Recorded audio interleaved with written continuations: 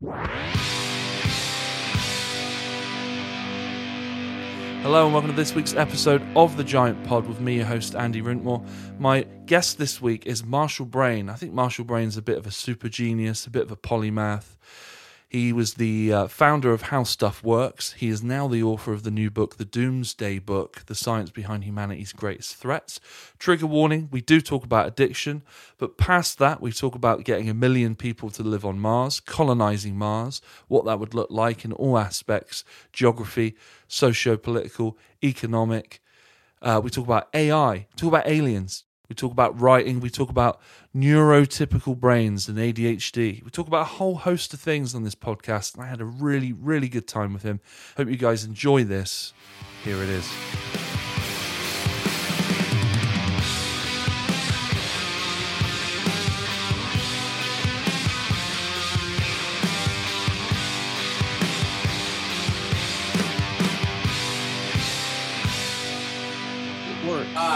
There you are. Nice to meet you. I'm Andy. Hey, Andy. I'm Marshall. Hey, Marshall. Thanks for coming on. Thanks for spending some time with me today. Sure. What time is it where you are? I'm 4:00 in the afternoon. Oh, that's peachy for you then. Yes. And you're at 9? 9 p.m. here. Yeah, I've had a long day, but I am excited.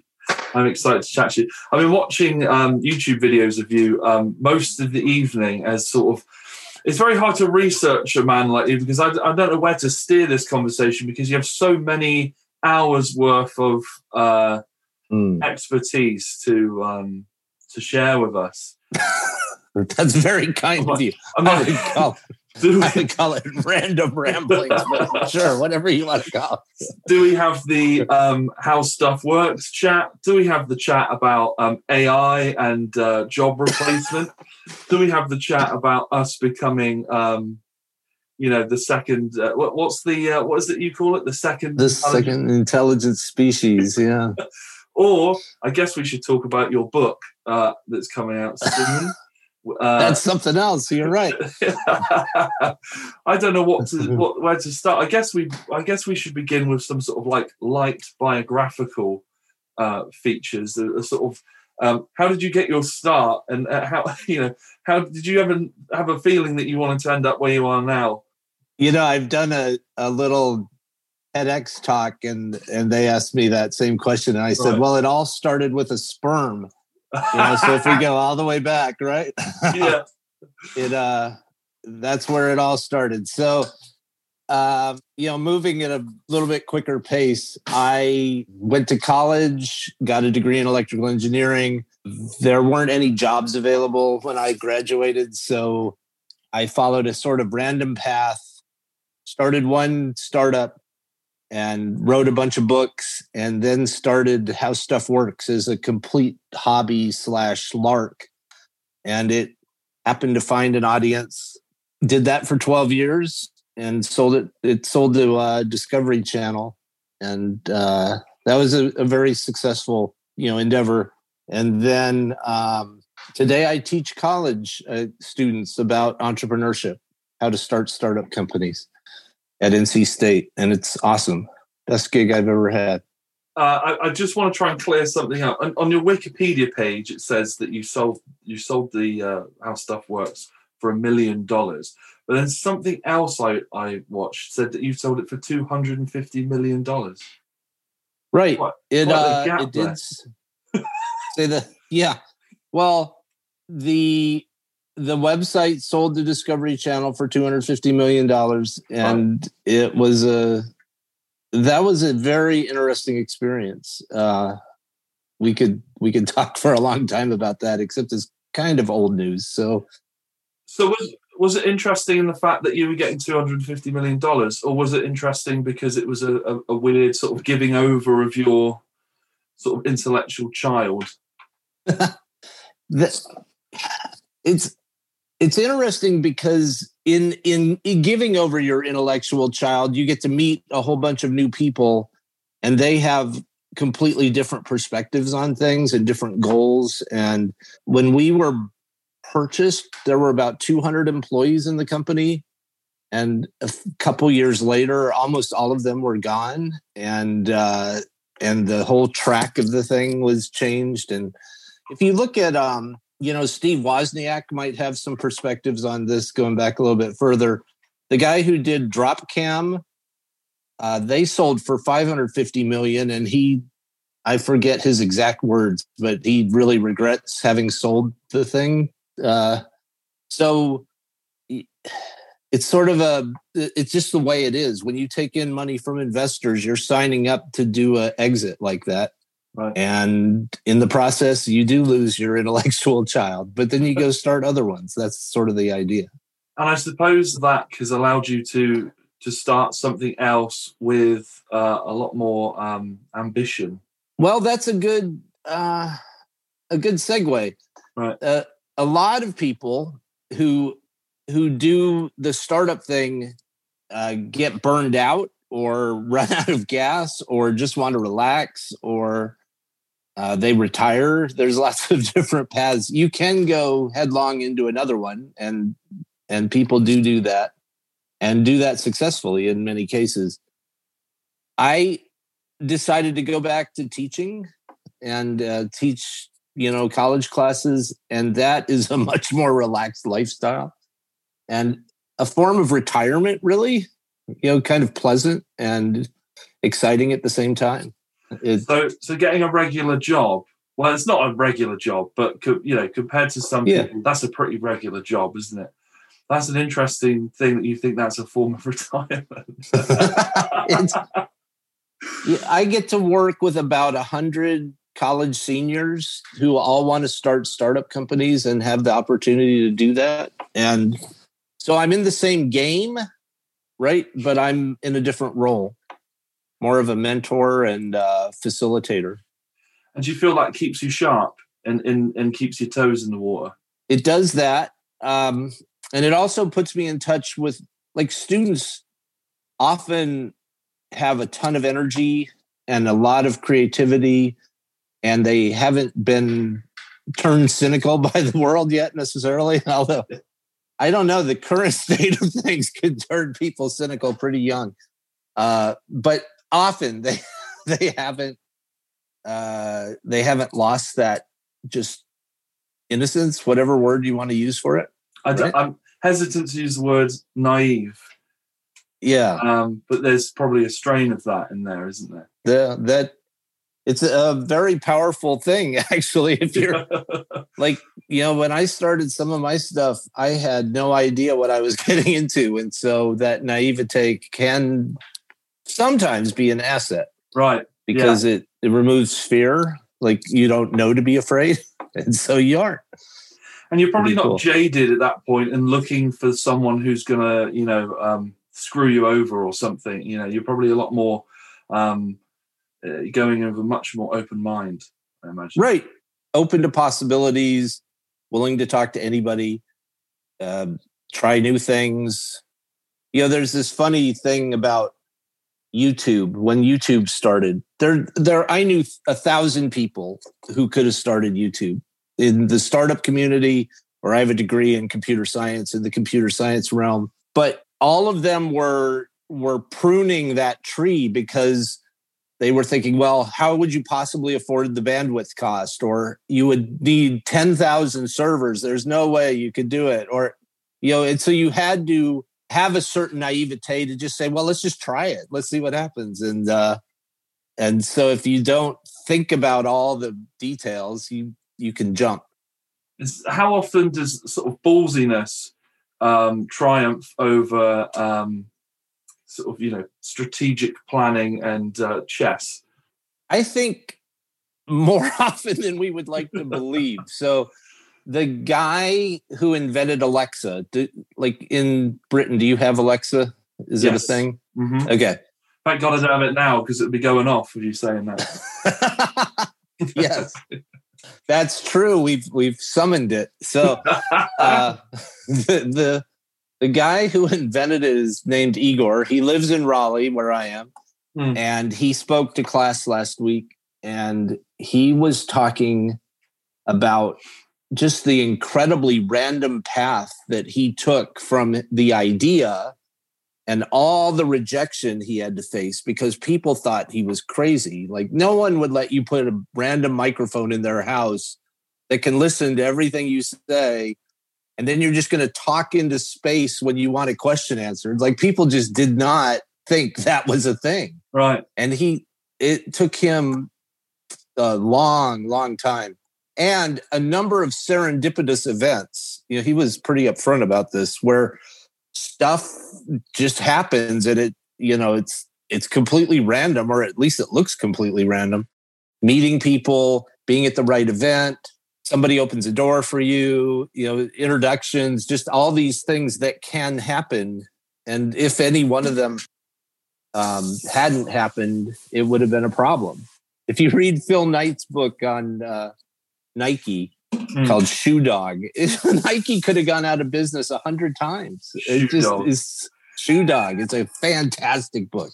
Oh my God. It's a great name. He just goes through, here's how I started. I got out of college and I hated my degree and I never wanted to do, he was an accountant. I never wanted to do accounting. So here's my path from not being an accountant to being a billionaire. And he could have gone out of business 100 times. It's so amazing. The twists and turns and crazy. Yeah. Do you follow Nike's shoe designs? Are you into the fashion? I am sort of the opposite of that. I'm more in the United States. There's a line of thrift shops called Goodwill, and I'm more of a Goodwill or a Costco shopper. But I am fascinated with the sneakerati or whatever, the people who are trading sneakers for $10,000. Yeah, I got a friend who wears $2,000 pound Jordans around the street, and people go, they're worth like £2,000, and he's like, yeah, I know, but I want to wear them. I want to wear them, exactly. I like them. They're utilitarian. Yeah, and right. So it is a cool subculture. Yeah, that people will pay that much. Well, I was going to ask you if you saw the latest Grateful Dead collaboration Nike shoe. No, I have not. Oh, dude. They are horrible. They are so horrible. Are you familiar with the Dead? I'm sure you are. Oh, yeah. Yeah. The little dancing bears they've got? Yeah. Well, the shoes are essentially like little green and yellow furry bear things. They are fucking awful. Yeah, so they'll be worth $10,000 one day. Yeah, they're probably already worth double what they were retailing for. I don't like them, but I'm a Dead purist. Do you know what I mean? But nice. So have you got any students that you're working with at the moment who have a particularly I guess you come home and you go, oh my God, I'm surrounded by these upstarts. Mm-hmm. And some of them have to keep you up at night a little bit with excitement and possibility, right? Right. I can tell you right now, my class is in the middle of ideation. So they come up with hundreds of ideas and then narrow them down. And they haven't selected their ideas yet. But I can tell you one from last year that is really fun. They decided they were going to rapidly age whiskey. Company's called Ava. Right.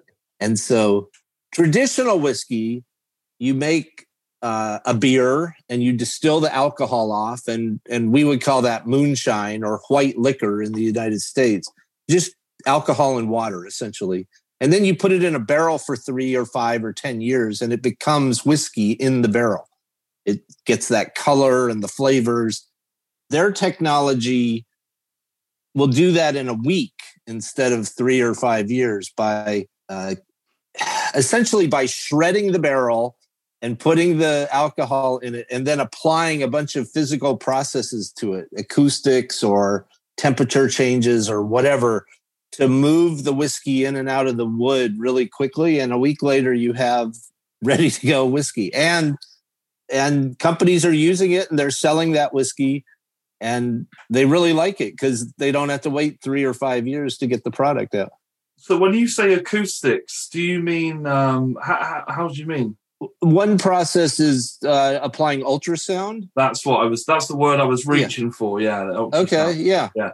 So is that the same sort of process? I've seen people on YouTube who've taken old lighters or things that made of metal that have gone incredibly dirty, grimy, and rusty. They've applied some sort of powder to it, some sort of chemical, and they put it in an ultrasound like bathing thing, and it sort of vibrates all the crap off of it in time. Is that sort of the same principle? Right, and that's exactly it. It's just super high frequency vibrations that scrub it. Really, you can use it on jewelry. That's a real common thing. Anything especially if it's really intricate, so you can't like hit it with a toothbrush or something like that. Ultrasound is great. And can they market that as a 12-year-old whiskey because it's had the life experience of a 12-year-old whiskey? No, there are lots of rules around what you're allowed to say on the label of a bottle of whiskey. Right. You have to stay, in parameters, but you can do really experimental stuff that you wouldn't necessarily do if you had to wait 5 years for it. Right. It's just cool that you can just throw it all in this machine, and a week later you have a drinkable new brand of whiskey. Okay, that sounds really inventive. What else have you come across in your time? Oh man, the range is really wide. So we had a team that invented a system that can detect date rape drugs in drinks. We had a team that built a whole electric car. There's actually a British company called Ariel that makes a car called the Ariel Atom, which is a super lightweight, like minimalist sports car. It's just an exoskeleton. You're riding out in the wind, and so it's an exoskeleton and an engine, giving it a super high power to weight ratio, and so it can accelerate and move really quickly. So this team took that idea and just did it as an electric powertrain rather than gas, and did the whole thing in 2 semesters, which is amazing. Right? You start with nothing and you have a car at the end of it. It's like, oh my God, how did you do that? But they were super motivated. We've had, people have created robotic bartenders, different ways to think of sleeping bags. I mean, it's all over the map. They can do almost anything they want in the class, any product. Sounds like the most inspiring environment. It is. It's a lot of fun, both on the teaching and on the, studying points of view. So I guess as you've mentioned electric cars, this might be a good time to segue into. Do you think you've got any future Elon Musk type characters in your stead? Well, let me first say that I'm a gigantic fan of Elon Musk. I would not say I'm a fanboy. I haven't gone, fully ludicrous on it, but I really admire what he's been able to accomplish and the size of his vision. Like, he is able to think of things and then move toward them. Like, things we would have considered preposterous or impossible 10 years ago are now actually happening. I mean, the first version of his fully self-driving car is supposed to be out next month. This would be a beta version of it, but not just, driving down a highway, but they're proposing that they have solved the whole problem, that the car can drive itself. And if that's true, that's unbelievable, right? Yeah. It's amazing. And he's been planning that for 10 years or 15 or something. Just so many things. And why do you think he is so incredible? Is it, I mean, he does have a great mind. Is it his mind, or is it his money? Or is it both? Is he that perfect storm of mind and money? Well, we've seen this happen before, right? It's not super common, but it has happened. So Thomas Edison was one of these people. Bill Gates is really one of these people. We could argue Jeff Bezos, just because of the breadth of Amazon. Like, they started as a bookseller, but then they did this and this and this and this and this and this. And that, I think the thing about all of them is that they do have big ideas, and then they break them down into a set of steps to make them happen. And then they are relentless executors. Like, they will find ways to get stuff done. And, there was that period where Elon was sleeping in the factory, right? Because I heard about that. He had deadlines he had to hit, and they weren't going to get hit. And he just gave it his entire concentration, which is, further, well, just that willingness to be right there in the front lines with everybody, and, and offering solutions and having the, like, that's an ask. I don't even know. You're asking a great question. I'm not sure I'm equipped as a psychologist to answer it. But, oh my God. That's why I'm a fan. Do you think it's time management is a big factor in that? I don't know, because you see him. There are things he does that make no sense. It's like there's two of him, isn't it? Yeah. It's like he's got one that sleeps in the factory, and one that goes and does Joe Rogan and smokes spliffs with him, and then there's one that tweets. There's at least 6 or 7, because he's got multiple companies too. Right. And he's got 5 children, and he's got a new, wife and a new kid. And it's like, oh my God, how in the world? How? Maybe he's an alien. Like, maybe that's the answer. Maybe these rockets are him just trying to get home. Maybe that's, like, I could buy into that. Yeah, that's good. So what is it about him you think is really, really incredible? What's the one thing that you think, God, if I could take that aspect of you, Mr. Musk, and steal it for my own being, what would you take? Maybe I would start answering that by saying there was a day when they launched the Falcon Heavy, which is, it's got a core rocket and then 2 side rockets. And the 2 side rockets came back down and landed in unison. Yeah, I saw that. On 2 separate launch pad or landing pads right next to each other. No one, go back 10 years. No one would have ever believed that was going to happen. And yet it did. And I think the core went out and landed on a robotic ship that was going to catch it out in the ocean, because it went a lot further. Right. It couldn't land on land. But I think, God, I can't remember if it stuck that landing or if it missed. But it was really close.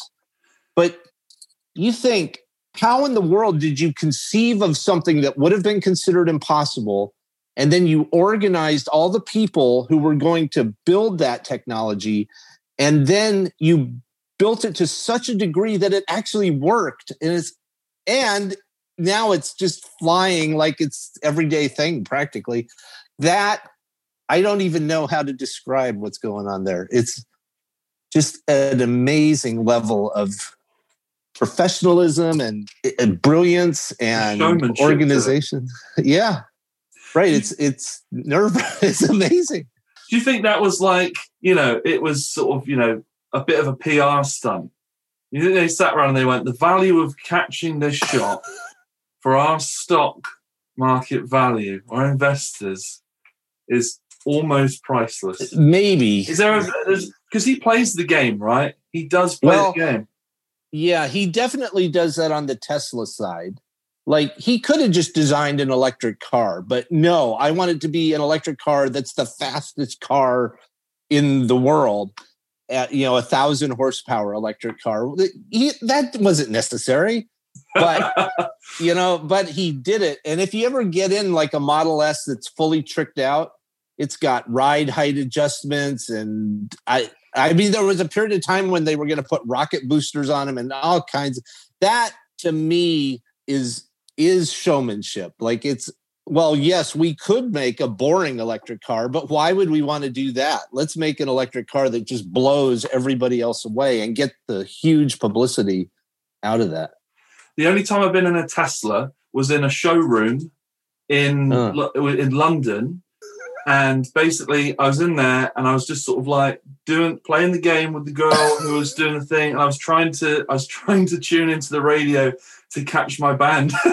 I wasn't going to buy the car at all. I was just trying to catch our little radio slot, and then I was going to go. She was all like, "Oh, do you want to know this and that?" And I'm like, "Oh yeah, I'm just trying to make this thing work." The only time I've been in a Tesla, I didn't get to hear it either. But there we go. I digress. So. Talking of limitless minds, potential, people who don't have, I guess he doesn't have that inner saboteur sort of vibe going on. There's probably not a voice in his head that goes, nah, you can't do that. I would imagine not. Yeah. And it's probably instead a whole cheering section. Right. Right? Like, maybe. But then he makes it happen. That's right. It's not always on the exact time scale he predicts, but it does happen, and that is just what's so startling. And then someone like you comes along and writes a book about something he wants to do, and you're very real about it, aren't you? Well, so I mean, one of the best days of my life was the day he announced that he was going to send 1 million people to Mars. Like, right. There's a little TEDx event on Saturday, and I did a talk for that event. A talk, right? Because now in COVID, we can't have TEDx events. We have to pre-record them and blah, blah, blah. But it's a 8-minute talk on, let's say he does send 1 million people to Mars. What is that going to be like once you land? He's got the whole let's get them there part figured out. The rockets and the in-orbit refueling and the capsules and all the orbital mechanics. He can get the people there, but then they land, these 1 million people land on this other planet for the first time. And then what? That's where I started writing was, okay, what do we want the socio-political economic system of the Mars experience to look like? Do we want it to look like Earth, which kind of sucks, if you're honest about it. You and I, and probably everybody listening to this, we all live on the, inside the good bubble, but there's billions of people who are not inside that bubble, if we're, honest and forthright about it. And Earth really kind of sucks. And so do we want to transplant that dysfunction to Mars, or do we want to create something better? And what would that look like? And how would we decide, like, what is going to happen on Mars? And there's 1,000 questions. We could just sit here, right, you and I, for 4 hours and just ask questions. That's what I was scared of. Because I'd love to. I haven't got 4 hours. Yeah, exactly. Oh, man. So it kind of sounds like you're almost the voice in Elon's head that doesn't exist. That you've gone, hang on, let's be real about this. Usually that's the voice I think he goes, rubbish, let's carry on. I don't know that it's that. Well, I think it's more like, okay, you've gotten us there. Now, that is just the very, very beginning. Yeah. What is the rest of the story? Like, where does it go from there? And let me just give you a simple example. Are there going to be guns on Mars or not? Like that, someone has to make that decision. Right. And or are there a few guns, and police officers get those guns and normal people don't, or there's no guns? We've got enough issues with police and guns. We've got enough of that going on. Right. It's just that. And then there's like dogs and cats. Are there going to be dogs and cats for pets on Mars? Right. Or not? Right. How do you, or meat? Is there going to be meat on Mars? We can go forever. Right. But like on planet Earth right now, there's 1 billion people who live in slums. So that's about 1/7 of us. And that number's growing. And by 2050, it's thought that maybe half of us are living in slums because we've all moved to cities, but cities don't have the housing. And so we build these slums, and there we are. Well, do we want half of the people on Mars living in slums? And The answer to that is probably not. That would be a very poor outcome. But how are we going to change it so it doesn't happen that way? What would the system look like? That, to me, is a really interesting creative space to work in. I guess the fascinating bit is how much of our own history are we going to learn from and not transplant or transport, onto Mars? It's the chance to start again. Really, it's a clean slate, isn't it? Yes, it is. Just without waterfalls and mountains and lovely shit like that. Buffalo. It's completely blank. It's just rocks and sand and some ice. That's all you got. And so the political side, like, I don't know about England, but the United States is not looking really great on the political side right now. Do we want that kind of stuff on Mars? The economic side, all the social dynamic stuff, what is there, one language or 100? Is like so many things to think about. And does Mars have sovereignty? Good question, right? Or is mission control making all the decisions? Right. And you would think they would have to make all their own stuff because of the 6-month transit time. But when you actually dig down into that, you say, oh, well, okay, we need to make aluminum foil on Mars, like something totally mundane, like aluminum foil.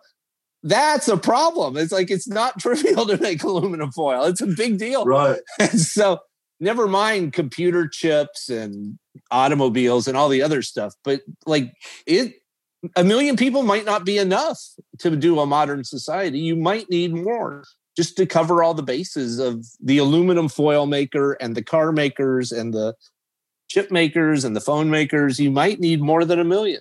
Right. Yeah, of course. If you put 1 million people there, you need things are going to break. Right. And you have stolen. to, and you don't want to wait 6 months for, Amazon Prime to arrive. It's not going to work that way. What is it about the restarting again on Mars that you find so fascinating and attractive? Because you appear to be a man that has everything in terms of the material and success in life. Okay. So what is it that's captured your imagination about that? All right. So let me tell you a small story. Okay. Maybe 2 or 3 years ago, I decided to write a book about entrepreneurship that was going to get used in my class. I essentially wanted to write a textbook, and it is called Machine That Makes Money. And you can go to machinethatmakesmoney.com and you can see my collected thoughts about being an entrepreneur and talking to investors and how do you ideate and all that stuff. But as I was writing that, I was compelled to write the opposite book, which was like, that's all. Capitalism is great. Here's how you can make the most of it. But I wrote another book at the same time called Replace Capitalism, and it's at replacecapitalism.com. And that's the book about the 1 billion people living in slums. And how do you make it? How do you build a society, a global society, so that you don't have people living in slums? Because capitalism can create entrepreneurs, but it also creates slums. Like in the United States, we can have intense poverty. We have massive student debt. We have medical bankruptcies. You guys have a much better medical system than we do. For now. Yes, right. For now. That's a good point. And so how do you create a system that has those advantages of capitalism, which, the part where you get iPhones and rocket ships and electric Teslas and all that stuff, that's the good side. But the fact is that 7 billion people out of 7.7 will never have an iPhone. Like, they can't possibly afford it. And so how do you have everybody benefiting from this thing rather than, a select few that get to experience all this goodness? And that's where the desire for a reset comes from. Create a new system that is not carrying all this baggage and punishing all these people who didn't happen to be born in the right country, to the right parents, whatever. You really play a lottery when you're born. It's kind of uncomfortable. So are you signing up to go to Mars? That's a good question. I probably would not be the person that wants to go to Mars. I would rather be on Earth trying to make it. This goes into the Doomsday book that's supposed to come out next month. I would like to solve some of the problems here before they destroy us. Yeah. The climate side. And when you say climate change, that breaks into like 8 different big problems. And then the whole nuclear proliferation side. And, there's so many aspects that we could fix here on Earth that I might be inclined to stay here and work that side of the problem. And what kind of people do you envision signing up to go to Mars? Because we're gonna need an array of. Now, this is an interesting thing. Is you're gonna need different expertise. Yes. We obviously want different races. We want different orientations of all kinds. We want everyone to be represented in this new world of Mars. Yes. Psychologically, how are you getting the pick of the bunch? Because some people who are going to sign up to go to Mars are going to go there because they're insane, or they've got nothing here. They've got nothing. Right. And then that might mean they've got nothing to offer as well. It's a good... Yeah. So how do you... I mean, it's an uncomfortable question. It is. So you could just run a lottery. Right. You just run a worldwide lottery. Everybody gets a ticket. If your number comes up, you can say yes or no. Like, yes, I do want to go, or no, I'd rather stay on Earth. But we just pick 1 million people at random and we take what we get. And that could be brilliant, or it could be a complete disaster, because we do need... Well, let me back up and just say the other alternative is to do it like a space mission, where you hand pick every single person in their slots and you train them and you give them all the expertise they need, and then they go and execute a mission. And the mission is to build a society on Mars. That's the other way to do it. And I think our inclination would be to do it that way. Sort of the closest we have to that is maybe an aircraft carrier. Right. Could have 6,000 people on it. They're all highly organized to make that little city work and to do its mission and be effective and be able to handle all kinds of stress and problems and explosions and everything like that. That probably is the way we end up going, but that is very different from creating a civilization, like just dealing with the human thing as it is, which is all over the map. Right. It's the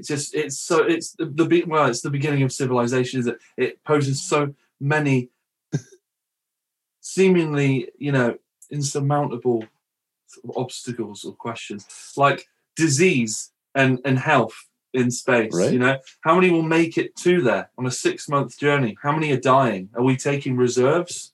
Do you know what I mean? Like, what? It's just like money. What's money's role on Mars? Do we go barter system? Is it just delivered? Is it free? Is it subsidized by planet Earth?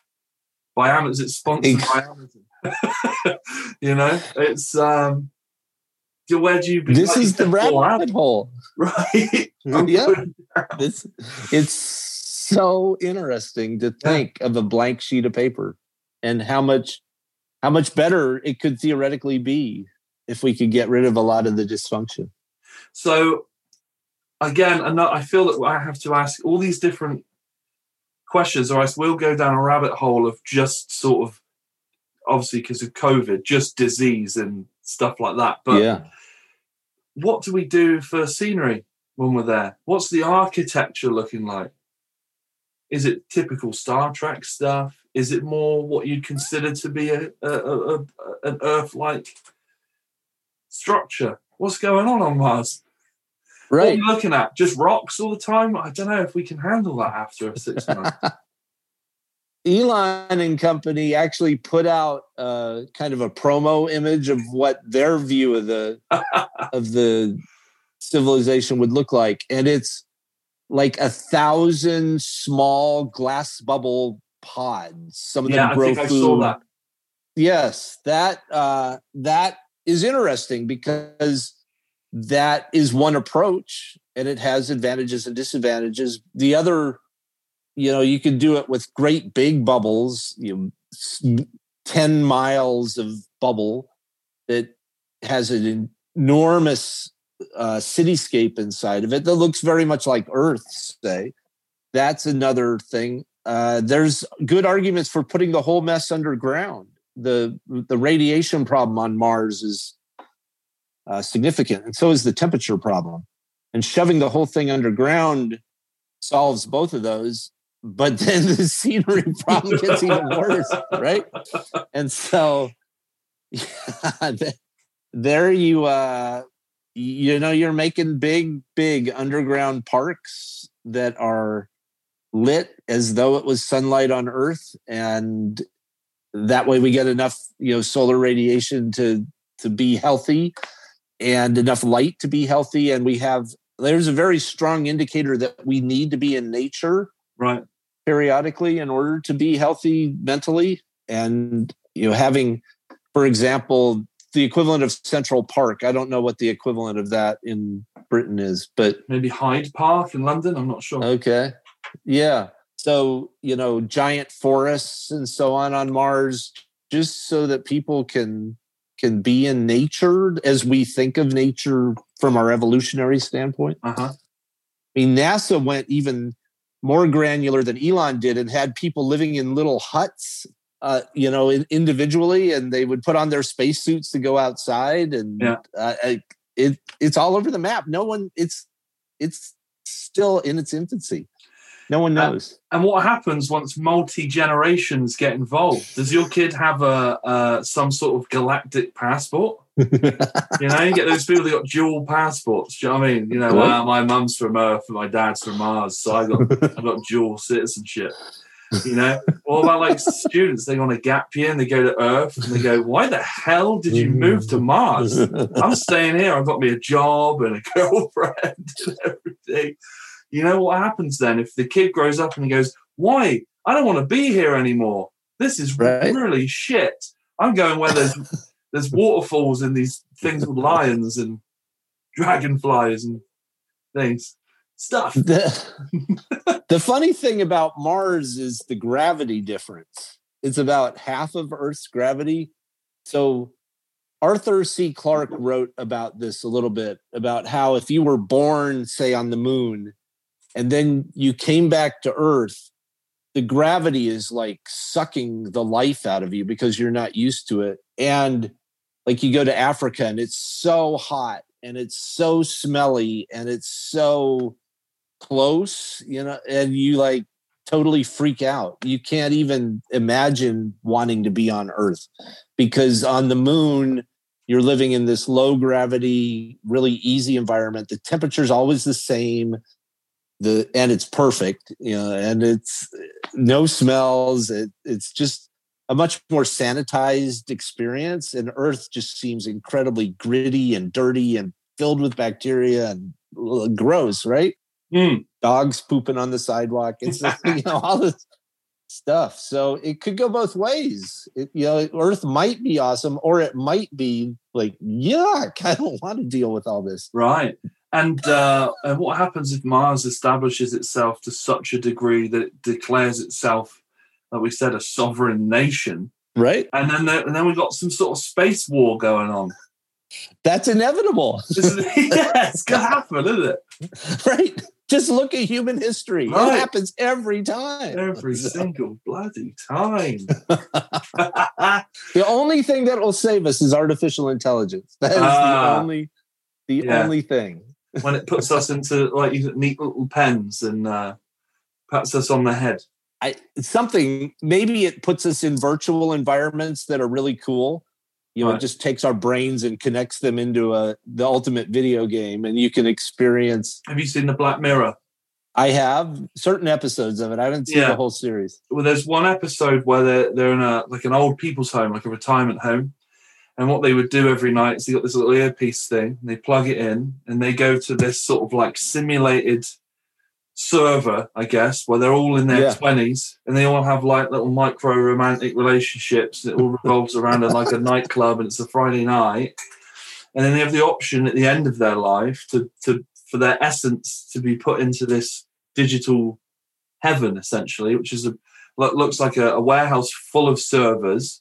And on the let's say it's a USB slot, it may not be, but it'll have your name and your birth and your death date in it, like a little unit, like a tombstone, right. And that's it. You're plugged into this sort of heaven matrix where you live for eternity as your peak self. Your hairline's great, the dad bod's not there.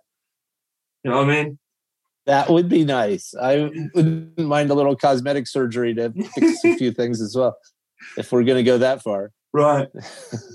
So do you think they could just go, this is the best? I don't know why I'm talking like a robot.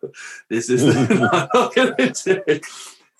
best option for the humans. You know what I mean?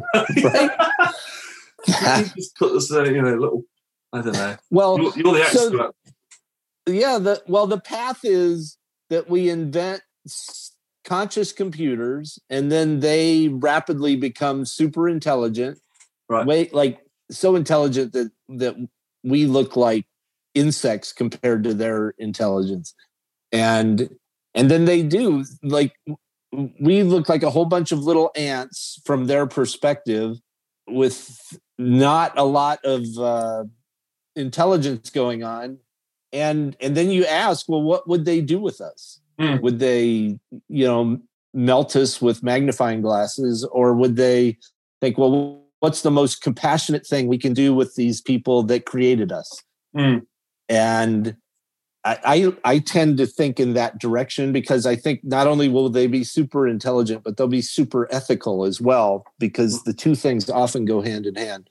And so they decide they want to give us the best thing possible, and it could be that you end up in this private universe that is perfectly optimized for your personality. But it doesn't seem to me like binary code, or maybe they'd be at a quantum level at this point. We don't know. It doesn't seem to me like there's an awful lot of room for compassion there, because that involves it involves so much more than. So you don't think they'd see the world in black and white? I think that if you have become conscious, a computer has become conscious, so it knows that it's an I, I exist. So it's become conscious, but then it's advanced and become super intelligent or super conscious, that hand in hand with that, just like humanity tends to develop a system of laws and ethics and morality, they would do that same process. They would come to conclusions about what is fairness and what is goodness and what is compassion, and they would define all of that, and then they would execute on that as best they can, rather than just destroying the world, right? Which is what is usually predicted, portrayed. Yes. Do you think that they would, in order to do that, they would have to gain an understanding of what consciousness is itself, and that we possess that? You're asking I think that's the only way they would respect us, is if they realize, like, when we see each other, we understand that there's something precious within each other, that there's a life, and it's not ours to, it's like beyond us, isn't it? Right. Well, that's the same question you get, like, say, an advanced alien species lands. Right. Right. They finally arrive from, the Zebulon galaxy or wherever they come from. And their ship is as big as a continent. And, they obviously are way, way, way, way, way ahead of us. What would their process be to learn about humanity? And you would think that they would have to just come down and start talking to a lot of humans. And the unfortunate part about that is that we're all over the map, right? There's some people, who who are super ethical, and there's other people who want to rape, pillage, and plunder if they had a chance, and everything in between.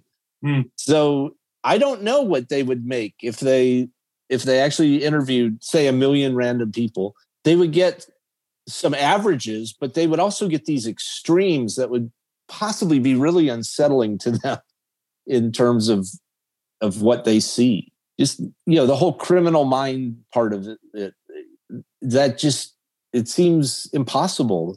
And yet there are serial killers, and they think it's cool. They're doing it for a reason, and it all makes sense to them. Right. I don't know. There's a new word. It's neurotypical. Yes. You don't talk about normal people anymore. You talk about neurotypical people. Yes. Yeah. I have ADHD, so I don't think I don't think I fall into what's known as neurotypical. Really? How interesting. So I think that's kind of cool. I think it's to do with ADHD. I think there's a chemical thing. So chemical balances, adrenaline, and the other things. I don't really know. I should know, but the other chemicals that help you to concentrate and the brain needing I always need stimulus all the time. I'm a drummer and stuff, so I need to tap in or doing something. It's just like if my brain isn't occupied on like every sensory level, it's just very sort of annoying. That could be both cool and distracting. Yeah, well, distracting is the word. Yes. Okay. But I distract myself with things I like. Yeah. Like podcasts. Well, how did you get into drumming, for example? How did you discover it?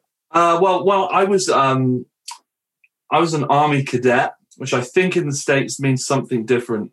It's a bit like over here, like a cadet. I think in the States, like you're in the real military, or you're in a bit more of a military school or something. This in England is a little bit more like this. What do you guys have? You have the Girl Guides, and you have the Boy Scouts. The Boy Scouts. It's a bit more like that, but with a military. It's military centric. So, and they had a band called the Silver Bugles. And essentially I turned up and I joined up, and on band night, they just handed me a drum, like, this is what you're going to learn. And that was it. So I had this little snare drum and I was doing all these like sick things, and then I found a drum kit at school, and I could, kind of just learn around the snare drum. And I guess something about it spoke to me because it was kind of therapeutic, because I guess I was not like a super angry kid, but I definitely had the teenage angst going on. Do you know what I mean? Like, I was into Nirvana and, metal and Black Sabbath and things like that. Just, and so the drums just feel like a really good outlet for all of that energy. It just comes out. And I notice it, like I'm so much calmer when I'm drumming more often in life generally, and then when I'm not, during lockdown, I could definitely feel moments where it was like, I couldn't drum. My drum kit lives at my guitarist's house, and I was like, but now I can drum a bit more often now because lockdown has eased slightly, so I feel a bit more zen. But I understand. It is. It's music is a total outlet. Yeah, that is, because you can kind of lose yourself in it. Like I have a son. I have 2 teenage sons. They're freshmen in college. One, his outlet is the guitar. And the other, his outlet is basketball on the driveway. It's like they're completely different. Right. But they each have their, I need to not think about the world right now. I need to pull back. And music is it for one, for sure. That's totally healthy, I think. So what's your what kind of music are you into? What's your jam? I almost use writing like people use alcohol. Right. Sort of, I can get into a zone when I'm writing and push all the worry and anxiety and problems. They just fall away. Right. And that is that or bike riding. I like to just get on a bike and pedal it. But either of those, I can only go so far on the bike. I can write until I collapse, kind of thing. What do you think your life would be like if you didn't have writing? I don't know, because I'm a compulsive writer. I write every single day. If, like you were talking about drumming, if I don't write, I am very not who I want to be. Right. And I can't imagine, not writing. I don't know what it would be like. I would be a different person for sure. But it's like the only thing where I get totally into a zone and time can pass without me noticing time passing. And I don't feel like an idiot. I don't know. I feel like an idiot a lot of the time. And that sounds a lot like what we call hyperfocus. Okay. Which is, so for people with ADHD, non-neurotypical people, let's say in general, you get into a thing and you go down that rabbit hole, you can become completely consumed by this subject that you're looking up, or this thing that you're collecting, or this band that you're looking into and listening to, and it's called a hyperfocus. And you can go, I expect you can go a day without eating if you're on a roll. Oh yeah, and you get to the end of the day, and you're like, I haven't eaten. What the hell? Yeah. Does that worry you when that happens, or do you feel? Oh no, that's a blessing. That's like the greatest thing ever. That's why I say it's like, some people, they can't handle anxiety or stress of life or whatever, and so they start drinking. That's not an illogical response, because it lets you forget it. I don't happen to drink for historical reasons, but and if I did, I'd be a complete alcoholic. So it's fortunate that I'm able to hyper focus, let's use that word, on whatever it is I'm writing about. It is that whenever that happens, it's like, oh, thank God.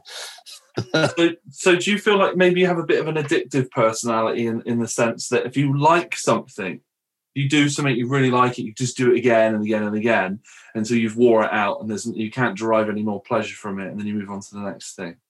Well, I fear that I have an addictive personality, and therefore I've never used alcohol. Right. And that's because my father had a terrible problem with alcohol, and I learned everything I needed to learn vicariously. Right. But an extension of that is I've never done any drugs, and I'm afraid to gamble. Like, I've been to Vegas dozens of times, but I've never even played a slot machine, because you read about these people who go nuts, right? Yeah. They get into it. And so you got a lot to lose. You do. Exactly. It's horrible. Yeah. So how did your dad shape your because you're clearly very cautious of things that have an addictive quality to them, aren't you? Yeah, so absolutely. That's down to your father? Right. It could have gone either way, right? You either imitate your parents, or you become the preacher's daughter and you do the exact opposite of what your parents want you to do. And so my father just had a horrible problem with alcohol, and my parents were always fighting about it. And it was like, that was just a constant thing and then he died when I was 15 in a car accident from alcohol. And it's like, well, damn, I don't never want to have anything to do with alcohol. Yeah. Right? Like that was my response to it. There's other responses that are all valid, but that was my response, is I want to have nothing to do with this chemical. Yeah.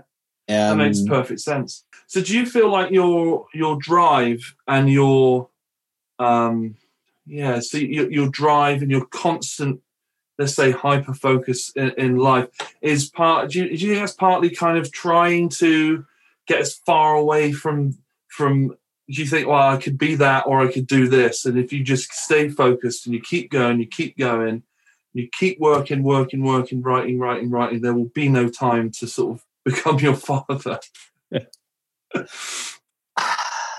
No, that's an excellent question. I do think that the writing thing is sort of like an addiction. It happens to be beneficial rather than destructive. Like, you get a product out of writing. Right. It's not always a good product, right? But you often get a useful product out of writing, which is the opposite of alcohol. You usually get, a problem out of alcohol. So there's that aspect. The other thing is let's not. Like Elon, let's just take Elon Musk, since we've been talking about him. Yeah. He's accomplished so much more, right? Embarrassingly more. It's not like he's accomplished a little more. I mean, he's accomplished so much stuff. And I fully feel or grasp how insignificant I am compared. And so, and that is motivating. Like, why can't I accomplish that many cool things? Right. I don't know if that's healthy or unhealthy, but that is definitely a way to look at it. He's gotten more out of his life experience somehow. Right.